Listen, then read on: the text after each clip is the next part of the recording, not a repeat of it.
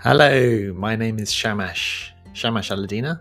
I'm author of books on mindfulness, such as Mindfulness for Dummies, and I'm going to be creating a series all about tips and tricks for mindfulness teachers. So if you're a new mindfulness teacher, if you're thinking about being a mindfulness teacher, or you've actually qualified as a mindfulness teacher and you're just starting your teaching journey, then you may want to listen to the various tips and tricks we have here, all about teaching mindfulness, everything from guiding the different mindfulness meditations to using metaphors and poetry to dealing with challenges in your classes, and then even a few tips about how to find students. So if that's of interest to you, then check out this series. Thanks for listening, and hopefully see you on the podcast, and feel free to get in touch if you have any questions along the way too. All right, bye for now.